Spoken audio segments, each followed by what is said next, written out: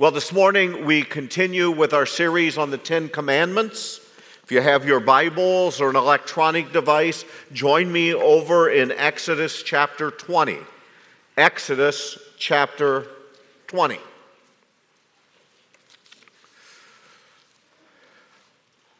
I said last week, as we go through this series on the Ten Commandments, that each and every week we are going to say those commandments together. And so the Ten Commandments stated, that was one of our points last week about the Ten Commandments, and now you'll see them as they come up on the screen. I'd like for everybody to stand, and let's read the Ten Commandments together as a church. Do not worship any other gods. Do not make idols. Do not misuse the name of the Lord. Remember the Sabbath day and keep it holy. Honor your father and your mother. Do not murder. Do not commit adultery. Do not steal. Do not give false witness. Do not covet. You may be seated, and may God bless His word, His commandments that He has given to us. This week, as I was studying, I came across this quote on the Ten Commandments. The Ten Commandments is an idiotic fossil from a primitive culture with completely different values than any modern secular society. Well, there's one thing I agree with in that statement, and that is that the Ten Commandments differ from any modern secular society. I mean, actually, as I was doing this research, we have those out there that feel the Ten Commandments of God need to be changed. They need to be improved upon. They need to be made into commandments that are culturally relevant. So I want to share with you the things that they are suggesting that should replace the Ten Commandments. Number one, take care of the rest of creation. 2, do as you would be done to. 3, keep it simple. Just be kind. 4, honor thy father and mother where anyone can see you. But once you leave home, live your own life. Don't let them lead you around by the nose. 5, thou shalt not get caught committing adultery. And that means don't get pregnant and don't catch a social disease. 6, promises must be kept, especially ones made to children. 7, strive to uphold the humane treatment of animals.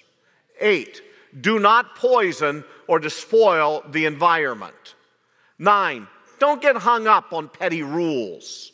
And 10, thou shalt not talk to strangers about your belief in a God. Now, if there is anything that is an idiotic list, it's what I just read. Though there are some elements in there, some of them might be okay, but isn't it strange that man in his infinite wisdom knows more than the infinite God who knows all things? And that people in our culture and society have such a high opinion of themselves that they feel that their rules, their regulations would be better than what Almighty God has said. The Ten Commandments are thus says the Lord. And we, as a church, for one, will be committed to the Word of God in spite of what our society and our culture may tell us or say to us. We are going to see, as we look at the second commandment this morning, that in those suggested commandments, they are doing exactly what God prohibited, and that they are suggesting things that run totally counter to that second commandment. As we look at commandment number 2, we're going to see that commandment 1 and 2 actually go hand in hand with one another. They are both about honoring and worshiping God. In the first commandment, we are given restrictions pertaining the object of our worship. We're to have no other God before him. So we talked about last week, the meaning is, thou shalt have no other God in his face. No one comes face to face with God the Father. And this morning, as we look at the second commandment, we're going to see restrictions that regard to the way that we worship. Number one, who we worship. Number two, the way that we worship him. So follow along as I read from Exodus chapter 20, verses 1 through 6. And God spoke all these words, saying, I am the Lord your God, who brought you out of the land of Egypt, out of the house of slavery. You shall have no other gods before me. You shall not make for yourself a carved image or any likeness of anything that is in the heaven above, or that is in the earth beneath, or that is in the water under the earth. You shall not bow down to them or serve them. For I, the Lord your God, am a jealous God, visiting the iniquity of the fathers on the children to the third and fourth generation of those who hate me, but showing steadfast love to thousands of those who love me and keep my commandments. So as we look at command number 2, God is telling us, you shall not make an idol.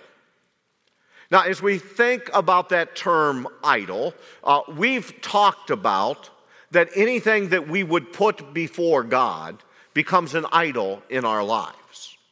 But for the Israelites, and for people in various parts of the world today, there is always the temptation to have an image, to have something visual in order to worship. And God says you're not to have an idol, an image. It's not to be, and an image can be something that's carved out of wood. It can be something that's chiseled out of stone. Or it could be something that's poured into a mold, that you make that and then you declare that to be a god.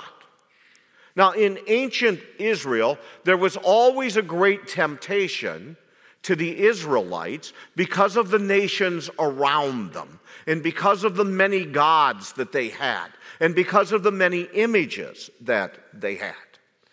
Surrounding the Israelites in their land is going to be the worship of the god named Baal. Now, Baal was the god of weather, and he was also the god of financial success. And along with the god Baal, there was the goddess Ashtoreth, who her worship was the worship of sex and romance and reproduction. And what we find even yet today is that though we may not have images that relate to those things, those actual things, those sins, still remain an attraction to people.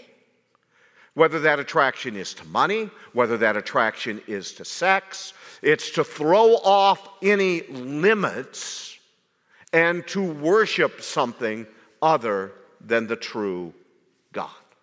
Now, you are not to make any images. Israel struggled with that. Matter of fact, in Exodus chapter 20, we've just read the 10 Commandments. Moses will go up on the mountain, and on the mountain, there God is going to reveal to him laws that relate to all kinds of areas of Israel's existence. Well, Moses was up there for 40 days, and the children of Israel, the people of Israel, started wondering, what happened to Moses? Is he ever coming back? We don't know what occurred to him. So they went to Aaron, who was the number 2 leader of Israel, and they said, we want you to make us gods that we can worship. And at first, Aaron resisted, but the people pressured him. And so Aaron had them all take their gold earrings and the gold that they had, and he melted it all together, and he fashioned it into a golden calf. And he set it before the people. Now notice something very carefully here. He didn't say, this is a different God. He said, this is the God that brought you out of Egypt. You know, often people, when we read through that story, we think, well, the people are saying they're going to worship gods other than Yahweh. That's not the case here. What they were doing is they're saying, make us an image of Yahweh, the God who brought us out of Egypt, and we will worship it. Well, of course, Moses is up on the mountain, and God is not pleased with what has occurred. And so Moses comes down. Yeah, you'll remember in his wrath, he throws and breaks the 10 Commandments. God punishes the children of Israel for what they are doing. And Aaron had the lamest excuse at all.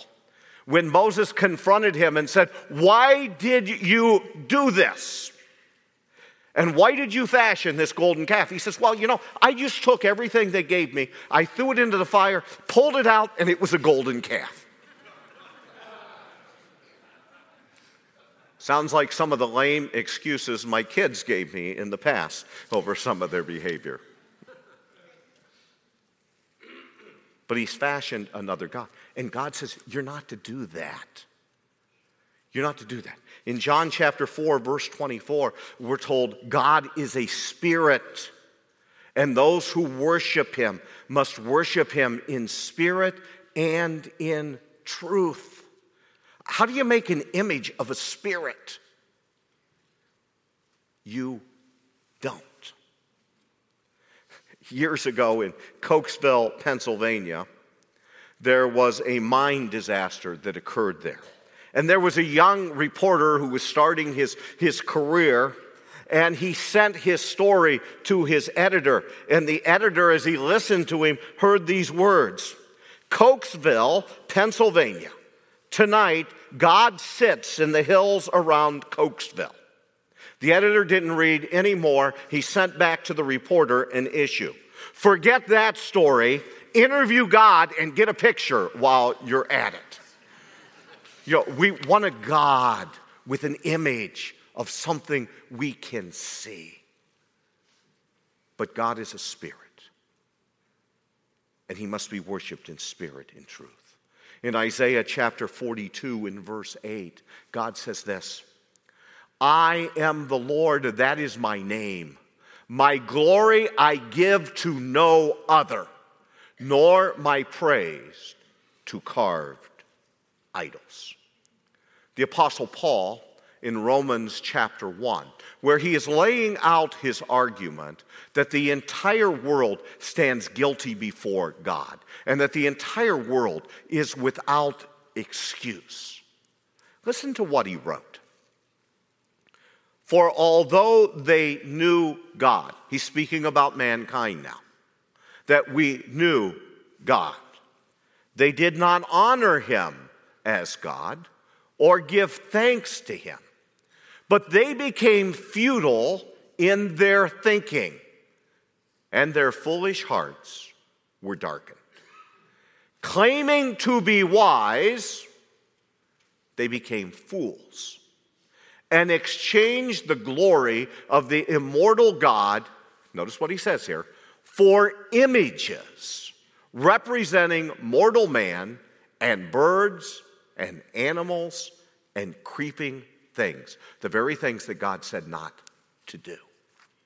Therefore, God gave them up in the lusts of their hearts to impurity, to the dishonoring of their bodies among themselves, because they exchanged the truth of God for a lie and worshiped and served the creature rather than the Creator. who is blessed forever. Do you see exactly what they've done? They did exactly what God told them not to do. The commandment is clear. Thou shalt not make an idol. You shall not have an image. Not only are you not to have an image, you're not to worship an idol. Not to worship. You'll have no idols.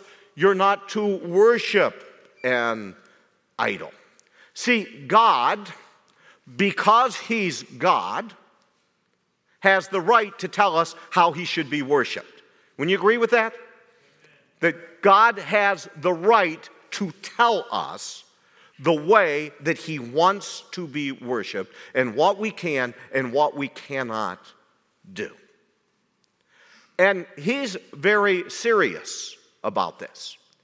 You know, throughout Scripture, we see instances where individuals did not take God exactly at His word, or where they've come up where they would begin to worship images. For example, in Leviticus 10, we have the story of Nadab and Abihu. They were two priests, and God had ordained that the fire that was used for sacrifice was a special fire, and it was only to come from a certain place. Well, they decided to go out and get some other fire. What difference it make? It's still fire. We can use it in our worship of God. But God struck the two of them dead because they didn't obey what God had told them. In 1 Samuel 6, we have the story of King David, who wanted to bring the Ark of the Covenant. The Ark of the Covenant was for the purpose, it represented in the tabernacle and later in the temple the presence of God. So it is a box, and over it there are cherubim that sit on the top of the box. And David wanted to bring that into Jerusalem. So he gave orders for them to bring the ark into the city of Jerusalem.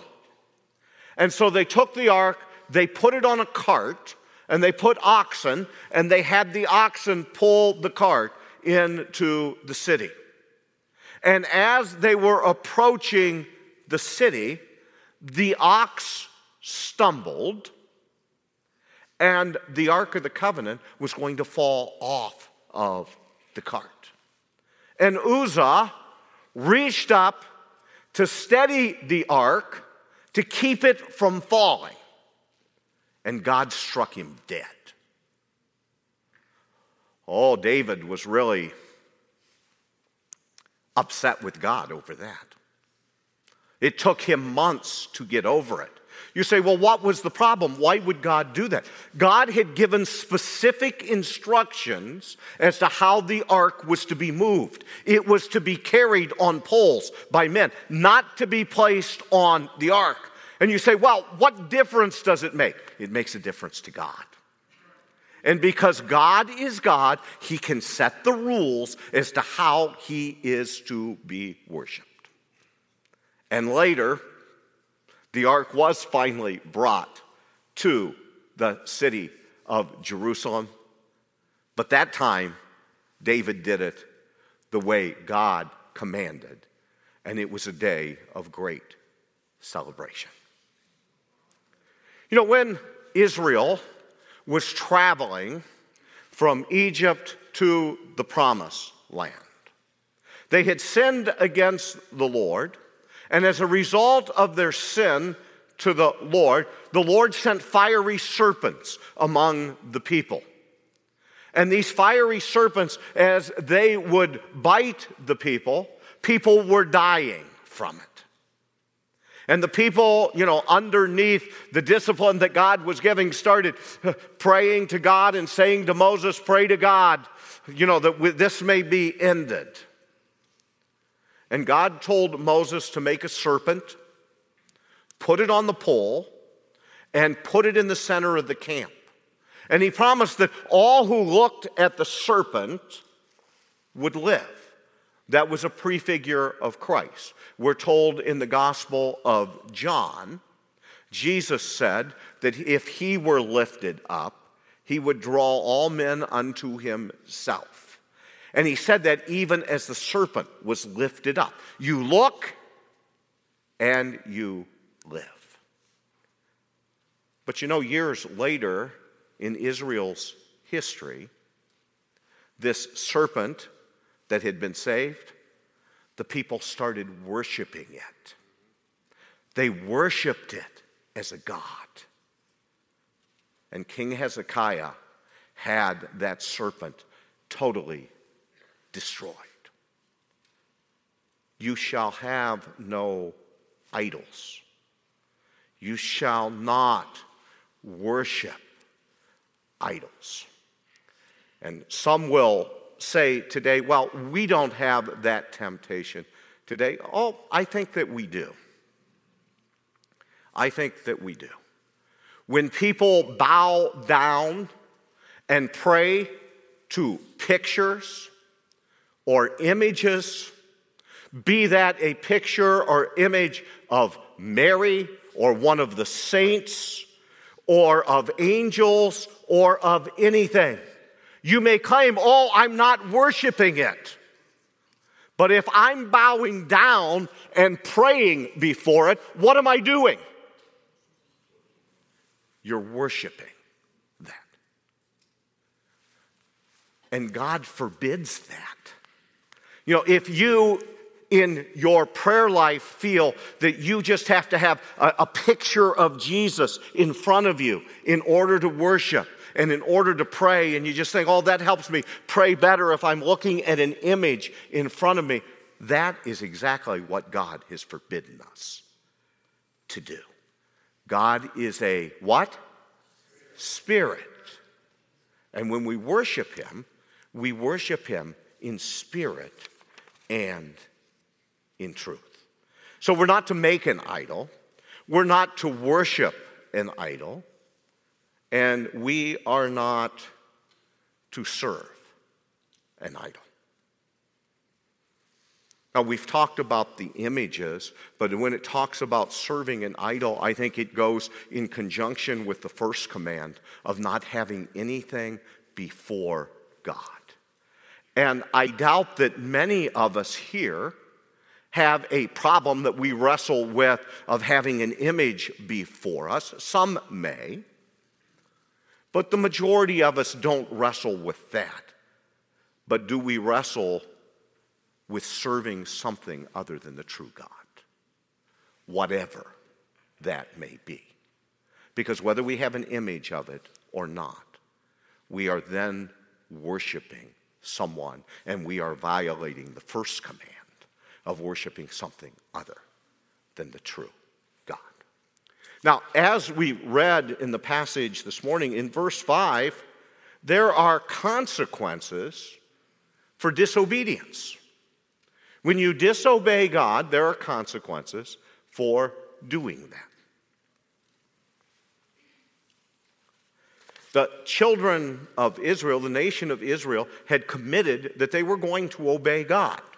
In Exodus chapter 19, in verses 7 and 8, it tells us this. So Moses came and called the elders of the people and set before them all these words that the Lord had commanded him. All the people answered together and said, all that the Lord has spoken, we will do. And Moses reported the words of the people to the Lord. And then we mentioned Moses goes up on the mountain for 40 days. And in Exodus 32:8, we read this. They have turned aside quickly out of the way that I commanded them. They have made for themselves a golden calf and have worshipped it and sacrificed to it and said, these are your gods, O Israel, who brought you up out of the land of Egypt. And there are consequences to disobedience to the Lord. Moses will end up taking that golden calf and he will have it ground up and he will have it thrown into the water and make the people to drink of it. I'm sure that tasted good. Consequences for the disobedience. And notice what the passage says to us. It says in verse 5. You shall not bow down to them or serve them, for I am the Lord your God. I, the Lord your God, am a jealous God. God will share his glory with no one. Visiting the iniquity of the fathers on the children to the third and fourth generation of those who hate me. What did that just say? He will visit the iniquity of the fathers unto the third and fourth generation. Some of you are thinking, how is that fair? How is that fair, what God is saying there? Well, we have to balance this out with what is also said in Deuteronomy 24, verse 16. Deuteronomy 24:16, God says, fathers shall not be put to death because of their children, nor shall children be put to death because of their fathers. Each one shall be put to death for his own sin. Okay. So we're all responsible for our own sin. Then what does it mean that this is passed on to the third or the fourth generation? I think we find the explanation of it in this. In Psalm 106, verse 6, we read this. Both we and our fathers have sinned. We have committed iniquity. We have done wickedness. There's consequences for the disobedience. Now, we see through Scripture, and we see also in our lives, that the way a person lives affects his children and his grandchildren, and even down to his great-grandchildren. There is an effect that takes place because they tend to follow in the steps of their father. We see that in the Bible. Isaac fell into the same sin of Abraham. Remember, Abraham went to Egypt and he lied about Sarah and said that Sarah's not my wife. Well, then his son Isaac,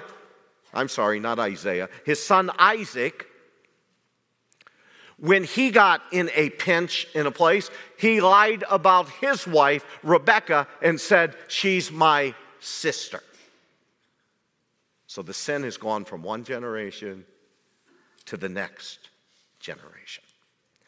King Ahaziah sinned in the way of his father, King Ahab.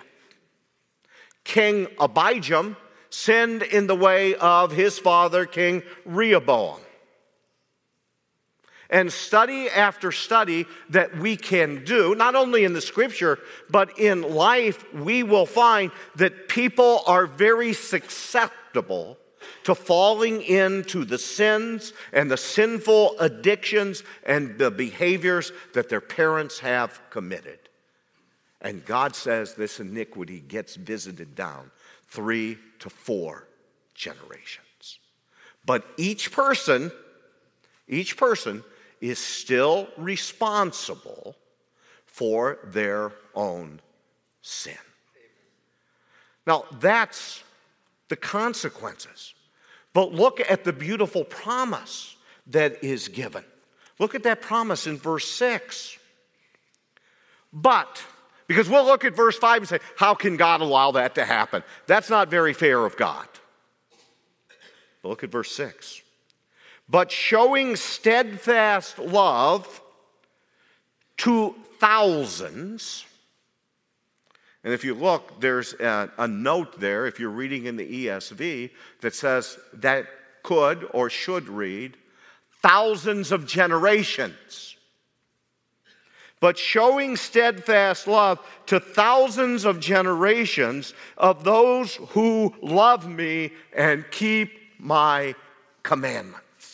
Just as there are consequences for disobeying God, there are blessings for obeying Him.